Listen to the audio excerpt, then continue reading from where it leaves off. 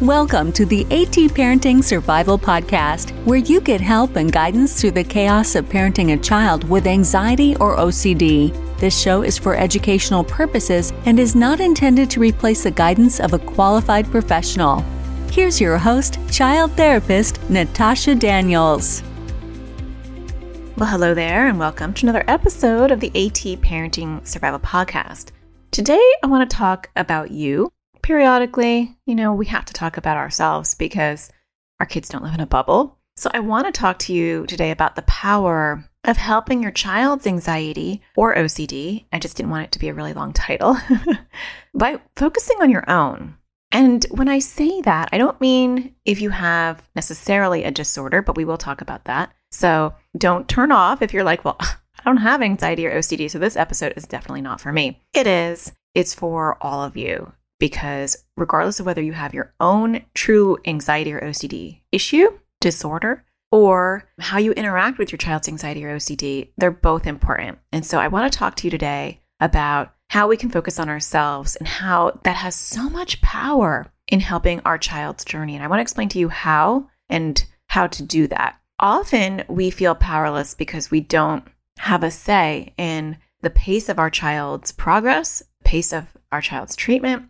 We don't have any say in their motivation, although we can encourage it. We ultimately don't get to choose how motivated they are. That's something that they have to do. We can try to foster it. So a lot of parents wind up feeling powerless, feeling like, I don't know what I can do. And there are things that you can do, and we have to sometimes focus on those things. Now, you might have your kid who's just taken off. They're like a rock star, and maybe you haven't done your part. And partly you might be telling yourself, I'm not doing my part because I need to focus on my child. That's my front burner issue. And I want to talk to you about why focusing on yourself is just as, or not even more important than focusing on your child's progress and what your child is doing. Okay, that's what we're going to be discussing today. Before I get started, I do want to thank NoCD for continuing to support the show and sponsor the AT Parenting Survival Podcast. For those of you that don't know what NoCD does, they provide online OCD therapy in the US, UK, Australia, and now even Canada. And you can schedule your free 15-minute consultation to see if NoCD is the right fit for you and your child at no cost. Just go to treatmyocd.com. I always say, I think if you even suspect that your child might have OCD, or if it runs in the family and you're seeing anxiety, but you're not sure if it's OCD, or you think it's OCD, but you don't know, you can just get an assessment. It's not a commitment to therapy. And so you can go to NoCD purely to get an assessment and then see where you go from there. So I will leave a link in the show notes. Now let's talk about you. This topic came up because I have really been having to dig deep and push into my own stuff with my own fears, my own anxiety. And I'll talk about that as we kind of go through this topic. And it really highlighted to me, and I'll give you some examples as we go, but it really has highlighted to me on a personal level. I mean, I got this intellectually. I got it when I worked with parents in my practice, but there's a difference between getting it clinically, getting it because it's in a textbook, or getting it because it's in your 55-minute hour with a patient or a client, versus getting it because you're living it and getting it because it's messy and you're like, oh, shoot, I need to focus on myself. Or, oh my gosh, my reaction to that was really anxiety producing. That wakes you up on a different level. So the first thing I want to talk about is why it's important to focus on yourself and some of the things that can happen when you don't look inward and you're only looking outward. So I'm going to go over the things that are concerning that can happen, and then we're going to talk about the things that are positive that can happen when you do work on yourself, and we'll talk a little bit about what that might look like for you. Okay, so some of them, and this is not in any particular order, it's just how I brainstormed it. When you have anxiety or OCD issues yourself, we'll talk about that first, but that doesn't excuse the ones that are saying, oh, that's not me. Let me turn this off. We'll get to you guys. Don't worry about that. And you may have these things and not feel like you do. And that's why you also have to look inward, because I've worked with many parents in my practice who, I'll say, does anybody have anxiety or OCD in the family? And the parents are like, nope, nope, nope.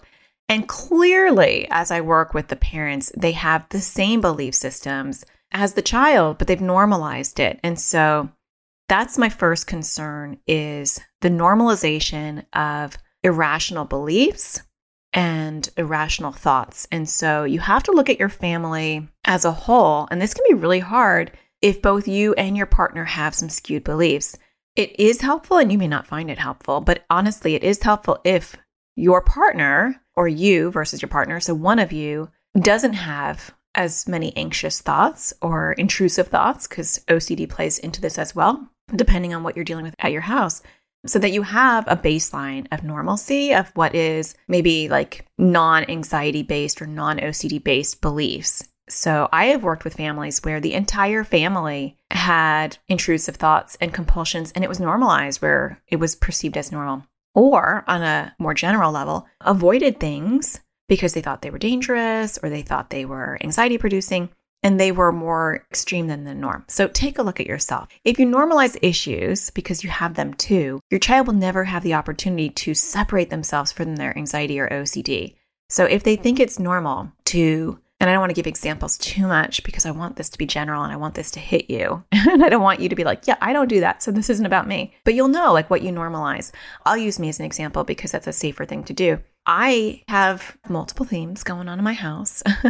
And with myself, choking is one of them. And so I was cutting my kids' food into tiny little pieces way too long for a very long time because I didn't want them to choke. So I was normalizing a parent cutting their child's food. I was normalizing cutting it into tiny little bites, right? Because of my fears. So you have to ask yourself, what am I normalizing fear-wise? It doesn't matter if you have an anxiety or OCD disorder. Are you normalizing some things? And you could be normalizing them. And when I say normalizing, let me just try to speak English here. I mean, you're making it feel like that's what everybody does. Like it's normal. We all like wipe down. I'm trying to think of an example. It's hard with COVID. Spontaneous thought is not my friend anymore. My brain is much slower. Okay, I'm going to move on to the next one because I can't think of a better example.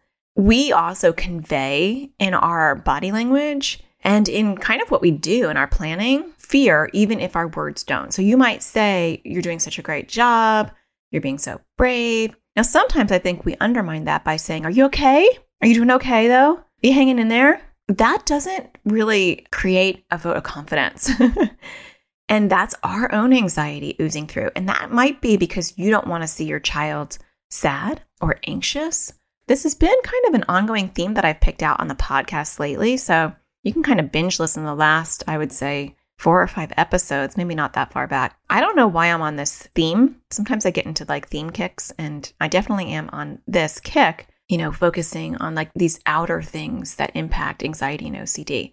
And one of them that we did talk about in the last few episodes was our expectation or our discomfort with our child not being happy or our child being anxious. And so even if you don't have anxiety or OCD, you might have a strong discomfort for your child being uncomfortable. That might provoke your own discomfort around your child's anxiety or OCD. And that comes from a lot of different places. And we did talk about this in prior episodes. I did one on compassion fatigue.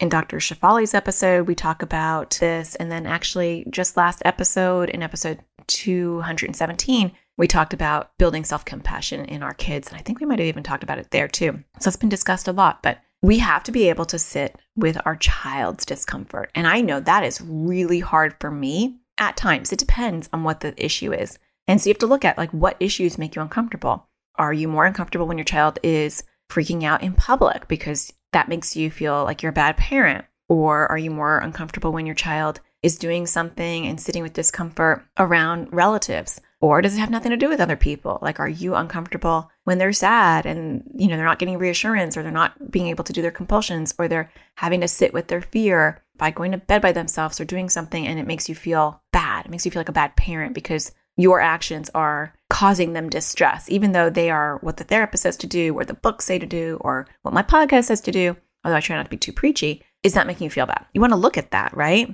So that's one of them. The next one is that when we don't focus on ourselves, we also can create a lifestyle of avoidance instead of walking towards fear. And so it is not your child's journey in a bubble. There's 5 of us, and one child has an identified anxiety or OCD issue, and it's their journey. Like, they're in therapy and we're all here to support them. And did they do their exposure today? And it's all about them. We don't really want it to be like that. We want to foster a family culture of we walk towards our fear. We do difficult things. We face our fears head on at whatever level we're capable of doing. And so when you create that as your family culture, yes, it's easier to do that when there's multiple disorders in your house, or you as a parent have an anxiety disorder, or you have OCD. That definitely makes it easier. But even if nobody else has that going on, you can still create that community feeling in your house of this is what we do. This is what the Daniels do at our house. Now, it helps that we all actually have disorders. But even if we didn't, I would still talk like this to my kids. And I would say, I really don't want to go here, but I'm going to go through my fears. Or, bugs are really scary, but I'm facing my fears and I'm doing this. Fear is a normal part of being human. And so all of us have fears. All of us have trepidation. All of us have moments where we want to avoid instead of do.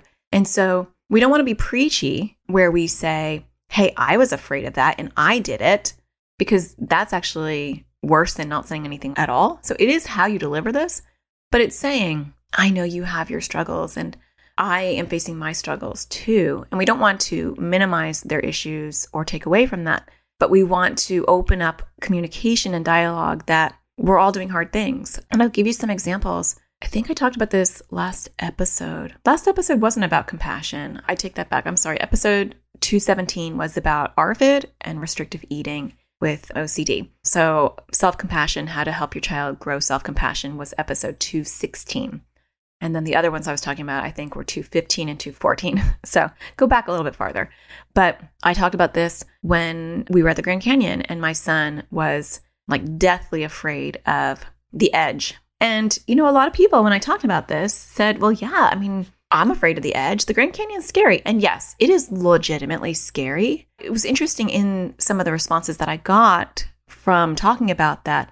I could see the adult fears that came up. And we weren't talking about being right on the edge. Now, he did do a challenge. I didn't tell him he had to, but he did do a challenge where he actually went in an area that was kind of off a cliff. And that was definitely, that would be overwhelming for anybody because you're right on a cliff with a little wrought iron bar. So legitimately scary for a human being. But, OCD and anxiety take it one step further, right? And so he could be across the street and was still afraid. So sometimes it's in the level of the extremeness of it that makes it an anxiety or OCD issue. But we were on a sidewalk that was quite a long way from the edge. We're not even near the edge. The rim trail, which is a beautiful trail that goes around the rim, but you are quite away from the edge of the Grand Canyon. You have to kind of walk over to see it, or you can see it in the distance.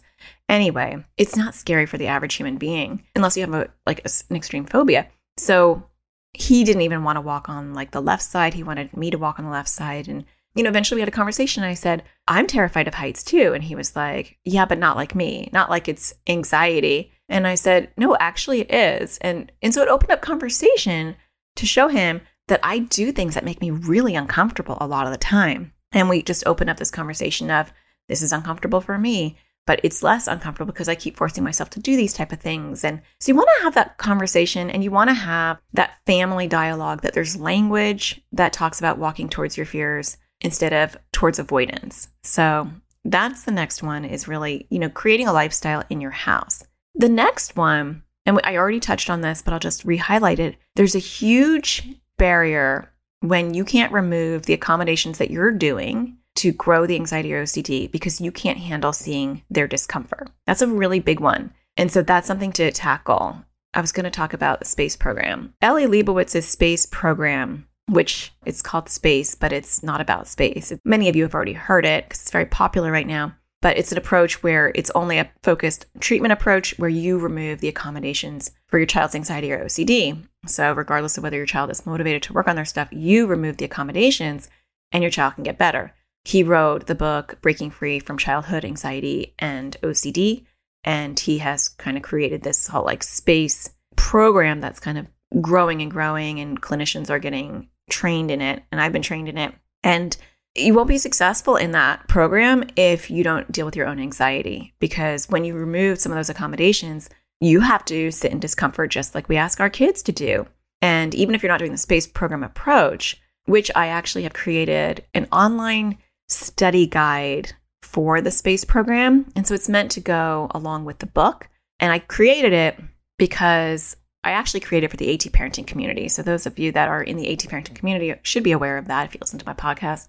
The AT parenting community is a membership community. So it's not like my general community. It's a paid group that I work with closely. And I create things. Sometimes I create things for them besides my live classes and our Zoom calls and stuff. So I did create that for them because I was thinking, what do people ask me the most about in here that takes the most time? And I love just having resources because they get free access to one of my big online classes from my AT Parenting Survival School.com class. So I have an online school that has all these classes that parents can take, kind of a DIY type of thing, or to support them with therapy. And it's nice because they get one of those for free when they're a member. And it's just nice to be like, just take my course and like it'll answer how to do exposures, or take my course and you'll learn how to handle their anxiety. Or so it's nice. But the one thing I didn't have is when the parent says, my child's not willing to work on anything. And so I don't know what to do with that. And, you know, I was answering these very long-winded support to each member whenever they had a problem. And I thought, oh, it would be so good if I could just be like,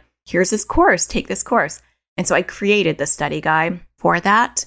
And what I found, it's really good for partners to watch who don't want to read the book, or it's really good for people who are visual learners because I make my own worksheets and stuff. That is coming. I am actually going to put that in my online school so that people can purchase it who are not members and are not getting access to it for free. So stay tuned. That will come out beginning of August, I think. But that's not going to help you if you haven't worked on your own stuff. So you have to work on your own anxiety and sitting with the discomfort that a lot of treatment brings to our kids. Parents will sabotage. I've had parents in my practice sabotage exposures and challenges because they can't handle their child's discomfort. And I'm totally guilty of this. I do like to throw myself under the bus to bring in the human element and to let you know that even with all the knowledge and clinical skills, that as a parent, I still fail, to let you know that failure is part of success, right? So I feel like this has happened a lot with my son lately. So if you listen to the last episode, I really opened up and kind of went deep and vulnerable in our current battle with restrictive eating with OCD with my son. And a lot of times I will bail. He will be doing an exposure and he'll be crying and he'll be like, I can't do it. And I'll be like, then just forget it. Just forget it. You did a great job. Just forget it. And when I do that with him, and every kid's different, and I'm not doing this for this intention, but it does happen, I'll say, no, I'm not going to give up. Or I'll say, just add water, which is one of his compulsions. Just add water to it. You know, you didn't do the other compulsions. You're still doing really good.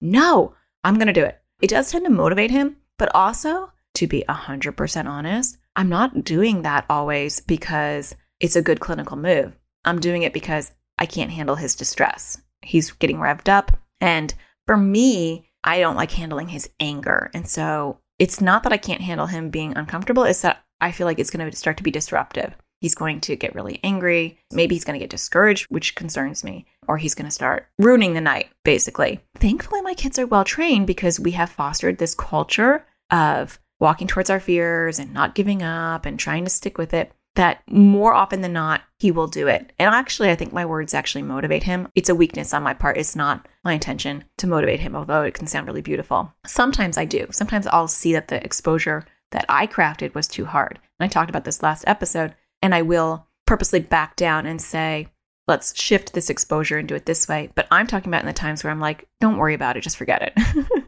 Don't we all do that sometimes? Well, maybe not, but I do. I'm like, don't worry about it, just forget it. And luckily, he's strong enough now that he's like, no, which is good because we've fostered that in our family. Okay, so learning how to handle discomfort for yourself.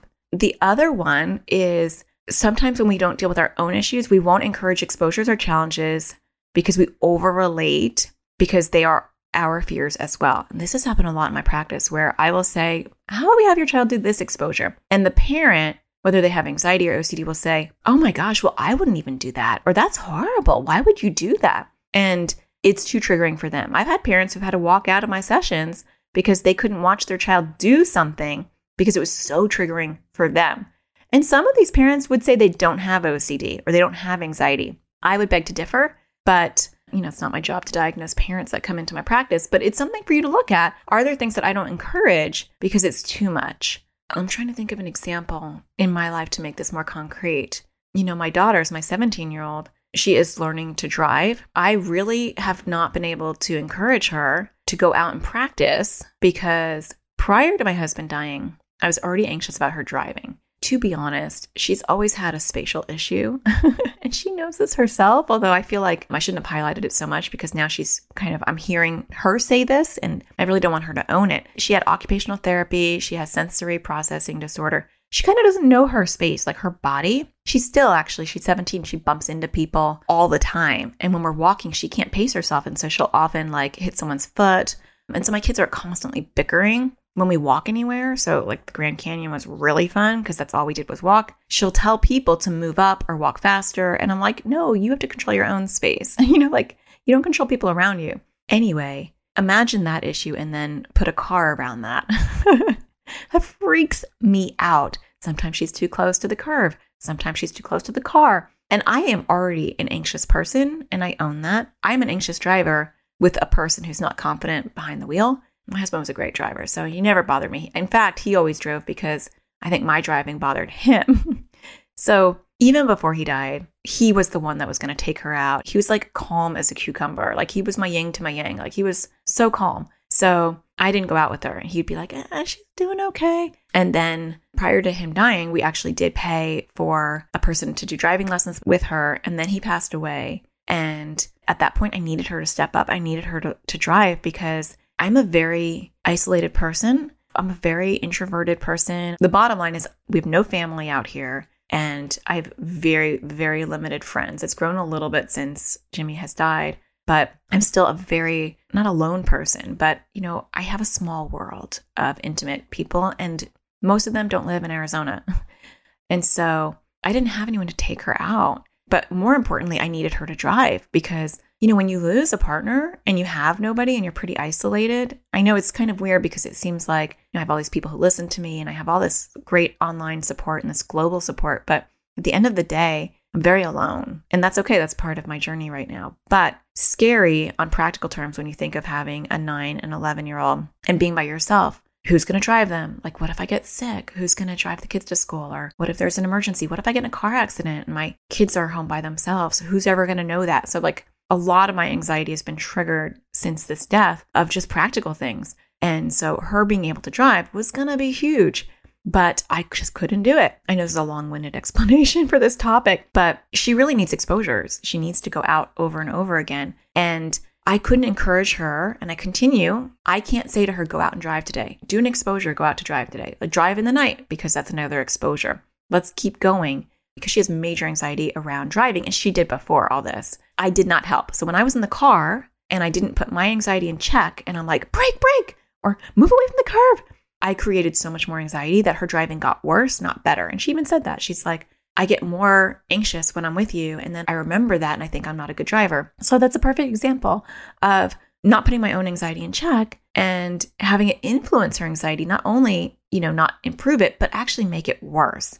And you can take that example and apply it to anything else that's going on in your house. Are there things that you're overreacting to because of your own fears? And it doesn't have to be your anxiety theme or your OCD theme. It could even just be you just have a hard time stomaching it. So I wasn't going to be able to get my anxiety in check in the short term because I have too much on my plate dealing with grief. It's too much. I can't handle it. And then my son's restrictive eating is just too much. And so that just wasn't going to be tackled. And so the better way to handle it right now in the moment is to not go driving with her. But then that wasn't enough for my anxiety. My anxiety said, you should also not tell her to go driving. Because if you do and she dies, it's going to be your fault. That's kind of what happens when you have a trauma or you have a death in your family and you already had anxiety. All those things come up. Like, I can't handle any more guilt. I don't want to feel responsible for anything else. Because death, it often will make you feel guilty. You'll find a reason to feel guilty. I just can't handle any more on my plate. So I do not encourage her to go driving. Luckily, thank the goodnesses, I have fostered, and I didn't think I really did this with her, but I have fostered in our house this attitude of, if you give into anxiety and OCD, you're going to be paralyzed for the rest of your life. That's just how it is. And so there's a lot of fight in my kids, thankfully. It's a bank account that we've deposited into, or I've deposited into all this time, and now we're taking some withdrawals. My kids are stepping up to the plate when I'm not. And that's what you want to do in your family. You want to create such a solid environment of this is what we do, this is why we do it, that your kids will be on automatic pilot when you can't show up. which has been really humbling to see my kids show up. My sister came into town for a week and also had major issues, fears of driving. And she went out with her, which thankfully I was so appreciative of, and really told her like, hey, you really want to keep this up. You really want to keep driving. So she had that little bug in her ear. Anyway, she continues to go out. She continues to push it. She'll say to me, I don't want to go driving today. Or what should I do? Mom, should I go driving? And I still, and this is my own anxiety, I'll say, I can't tell you because it's a little magical thinking. I don't want to be responsible. If I say you should go out today or you should go to Starbucks or tell her where to go, I feel like, God forbid, she gets in an accident and she dies, then it'll be my fault. I have some work to do, apparently. Yeah. What exposures and challenges are you not suggesting or not encouraging? And maybe this doesn't hit a nerve with you, but maybe it does. So look at yourself and think, what am I doing that's kind of like that in a different sort of way? Lastly, we can't fake our reactions. So you could say, your words could be like, we're so proud of you and you're doing hard things and go do that. But your face will convey how you really feel, even if you think it isn't. And so we really have to be all in when it comes to really embracing discomfort, embracing uncertainty. I'm a work in progress with my daughter's driving, but there are other areas where I'm really confident. And, and I have to say to myself, and actually even with my daughter, I've started to do my own work where I say, I don't control if people live or die. Like, that's not my choice. That's not my control. I don't get that choice or control. And so I have to let that go and say, this is her life. But I do have to remind myself every time she goes driving and kind of accept worst case scenario and say, that may or may not happen. And I'll have to deal with that. It's not happening right now. Because one of my mantras is just today. I say that a lot. I almost thought about getting that tattooed on my hand, but I'm not sure about that. I just say, what's happening today? Just today, right? What's in front of me? Not what if, but what is, right? What is? So use those tools, not only for your kids, but use them for yourself, regardless of whether you have anxiety or not. Like, what is, Well, what is she's out there driving. It's not that she's in an accident right now, right? Or my son is eating this. Yes. Maybe he's losing weight or maybe his eating has gone really backwards. But what is happening today? Just today, he is eating a lot of chocolate cake. True story. Anything to get those calories on. So you want to not have a poker face, not fake it till you make it. Although some of us have to do that, but you want to genuinely start working on your own issues. So now we're going to pivot and talk about, okay, I get it, Natasha. Yeah. Create a family culture of walking towards fear, working on my own issues. But that's all very, philosophical. What does that mean in concrete terms? Thank you for asking. I will tell you. I think the first thing to do, and if you're into journaling, journal this. If you're not into journaling, don't. I always hate when therapists tell me to write things down because I don't like to write. I mean, ironically, I'm writing 2 memoirs right now. I had finished a memoir. It was done. It was in editing. And then Jimmy died. And yeah, so that book has to be totally revamped. I'm writing 2 memoirs right now about love and anxiety and relationships. You'll see. It'll come out, who knows, maybe in a decade, but I'm working on it. So I do like to write, and I've written many books. So you don't have to write it down if you don't want to. Sorry, very long-winded. But you have to find your method. So if it's not writing it, maybe it's like finding a quiet space, lighting a candle, and really going into yourself. Maybe it's sitting in the shower. Maybe it's going for a walk. I have found that you really want to find a space to do this type of stuff. And when I say stuff, I just mean like when you're going inward. When you go inward, whether you are soul searching like I have been, or you're working on your fears and your anxiety or your OCD, or you're working on your relationships with people, and you have to go inward, you really want to create an atmosphere conducive to that. And you have to find your own beat on what that is. I really never did that until Jimmy died. I never really had a method to go inward until I was like sinking and drowning and all those things. And I had to find a way to reach myself. I know that sounds really weird, but you might already have something. And it's not with a therapist. I mean, that's different work, but you have to do this work on your own. And you have to have a relationship with yourself and how you talk to yourself and how you are honest with yourself and how you are kind and forgiving and compassionate to yourself and how you have this ongoing relationship on how to foster and grow and develop in all areas of your life. So figure out what that is for you. For me, it's actually walking. I'm not a walker. I never have been a walker, but walking in the desert, looking at the bunnies, looking at the birds, something about the rhythm of the walking, it puts me kind of in like this state of being able to have more awareness. It might be sitting in the shower for you. It might be lighting a candle that smells really good and locking your bedroom door and sitting in there for an hour or 2, if you have the privilege to do that. So find what it is for you. And then you want to say to yourself, what are my fears? don't think about your child right now. Like, what are my fears? What scares me to the core? And write those or think those, right? What are your themes? I don't care if you have a disorder or not. You have themes. There are things that freak you out. Every single human being has a fear. What are yours? I will use me again as an example. So if I sit there and I think about my fears, don't think about your child, because then you'll start to relate it to your child and it will be kind of their fears and you're kind of piggybacking on what maybe triggers you. We'll get there. First, you want to think about what are your core fears. Mine are being alone, ironically, right? So universe has like a way of making you face your own fears. So being alone, being rejected, being judged, being ostracized, those are my core fears. Yeah, I have other phobias and stuff. Like choking is a scary thing for me. I don't like bugs. I mean, there's lots of things that bother me, but my core fear is rejection and aloneness. What's yours? Because then you want to say, how does that play out? Now, you might have a fear that is unrelated to your child's, but you might even be putting it on your child. So like when my son comes home and he has no friends, or he says, I just sat at recess, my core fear of aloneness is triggered. And my reaction to that is probably over the top. I worry about it. I carry that statement longer, probably all night long, when he left that statement in the car and moved on. And I actually think I created a little bit of that fear in him, because I'll say, well, who do you play with? Or is it hard because your friend was absent for 3 days? Who did you hang out with? And so my line of questioning is based on my own core fear. And I do feel like I've kind of created an awareness that may or may not have been there before, because that really wasn't his thing. He didn't really worry about that. So what's your core fear? How does it play and interact in your life and in your relationships? What things do you avoid? And trust me, kids pick up on these things. Whether you think they do or not, they will notice. What does your fear do behaviorally to you? What things do you avoid? What things do you say? What things do you do? How does it shape your life and your world? And then you want to say, how am I going to work on these fears? Regardless of whether it interacts with your child's anxiety or OCD or not, we have to walk the walk. We have to talk the talk. It's just like, I feel like so passionate about what I do, not because I'm a therapist, but because I'm a mom. And so I feel like I wouldn't be able to do what I do with you guys in my podcast, in my membership, in the AT parenting community, in my online class, if I didn't walk the walk. Like, that's the part that gives me the passion. And there are good therapists that aren't living this experience, but I feel like for me, I always have to talk where my heart is. And I have to talk through experience, just how I teach.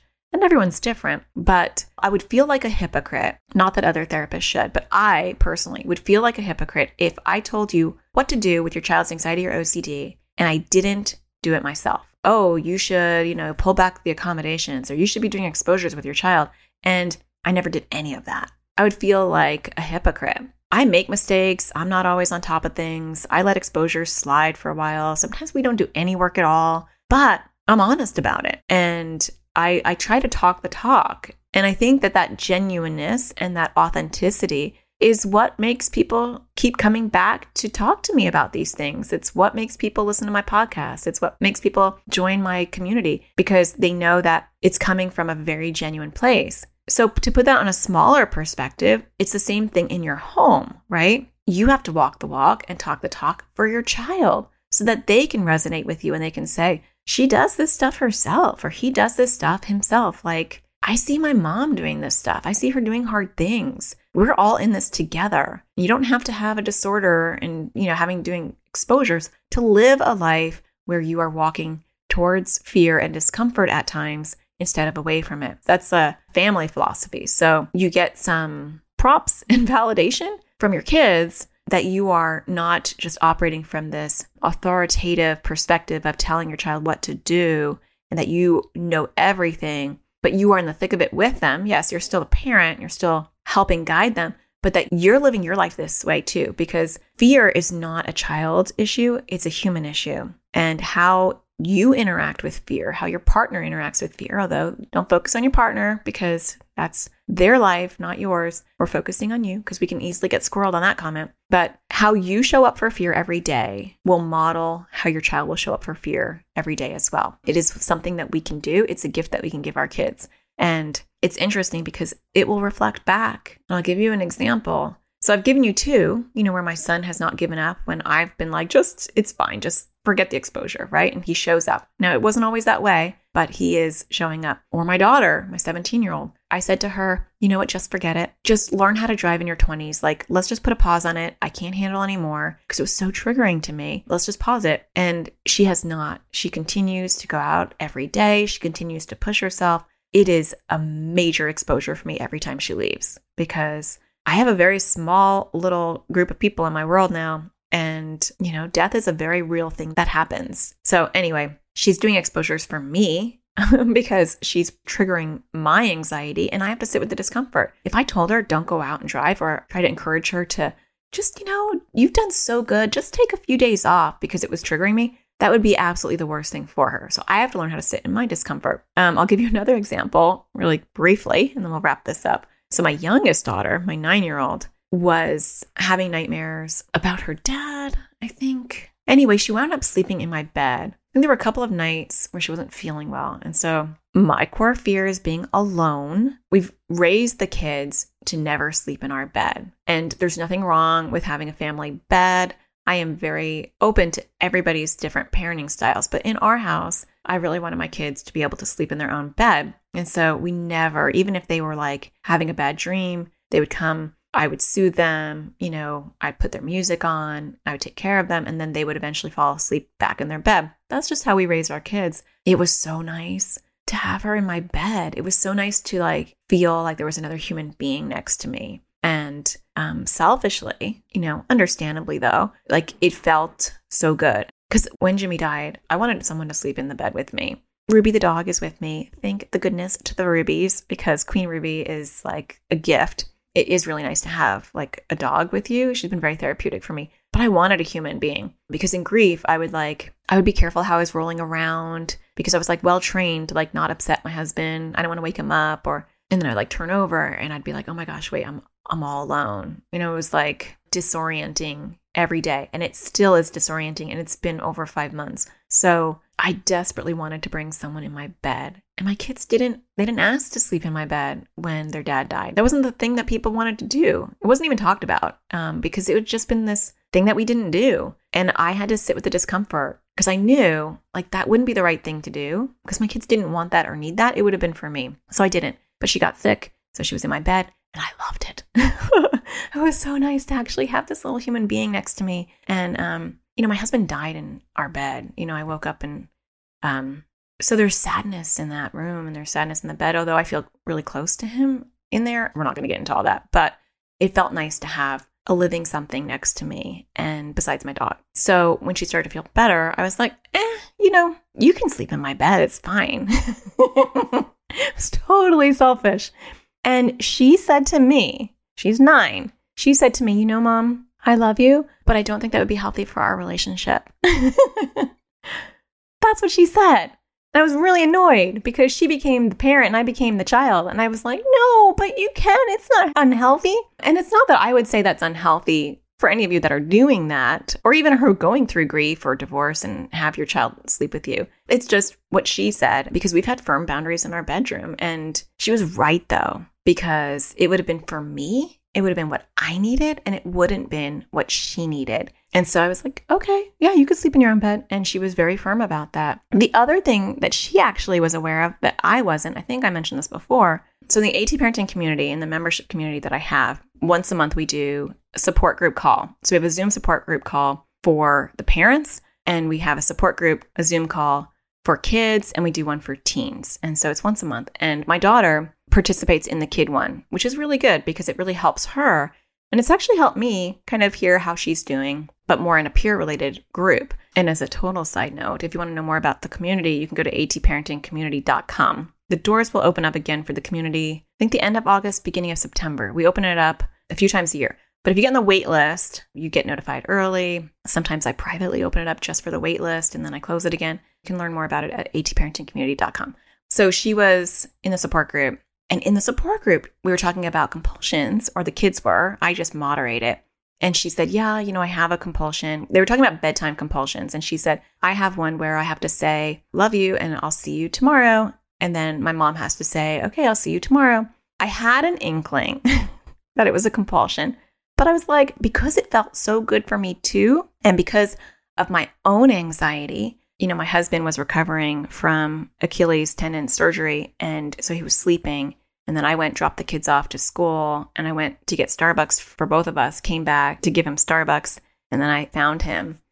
See you in the morning made me feel good, made me feel like she would be alive in the morning. And so it was really a compulsion for me to saying see you in the morning, and it just felt good. It felt like, okay, I'll definitely see her in the morning. Again, magical thinking is showing up for me in my own issues. And so I thought that it was one-sided. I was like, it feels good to me, and she doesn't seem to care or be bothered, so it's our new thing, and that's fine. So I kind of was thinking, I think this might be a little bit of a compulsion for me, but, with grief and stuff, I'm like, I'm not going to work on it. It's fine. But when she said that in the support group, I was like, oh, crap.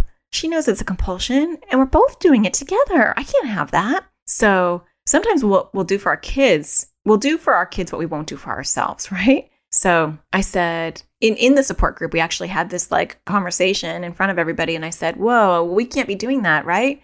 I said, what do you think we should do instead? And she said, well, Mom, I think we should say, won't see you in the morning. And then you should say, okay, I won't see you in the morning. And I was like, okay, that sounds great. Let's do it. And I was not excited about it. And that night she remembered, and she was like, I always say, I love you, boo boo. And she always says, I love you, tutu. And that's not a compulsion. We say that all the time. It's our thing. And then she said, won't see you in the morning. And it crushed me. It was really hard because I have some PTSD, obviously, from what happened, and saying that out loud and having some OCD magical thinking going on in my brain right now, that was really, really hard. And so we have to do the hard things that we tell our kids to do. And so I said, yep, won't see you in the morning. And that was it. And we've been saying that for the last, I think it's been the last 2 months almost.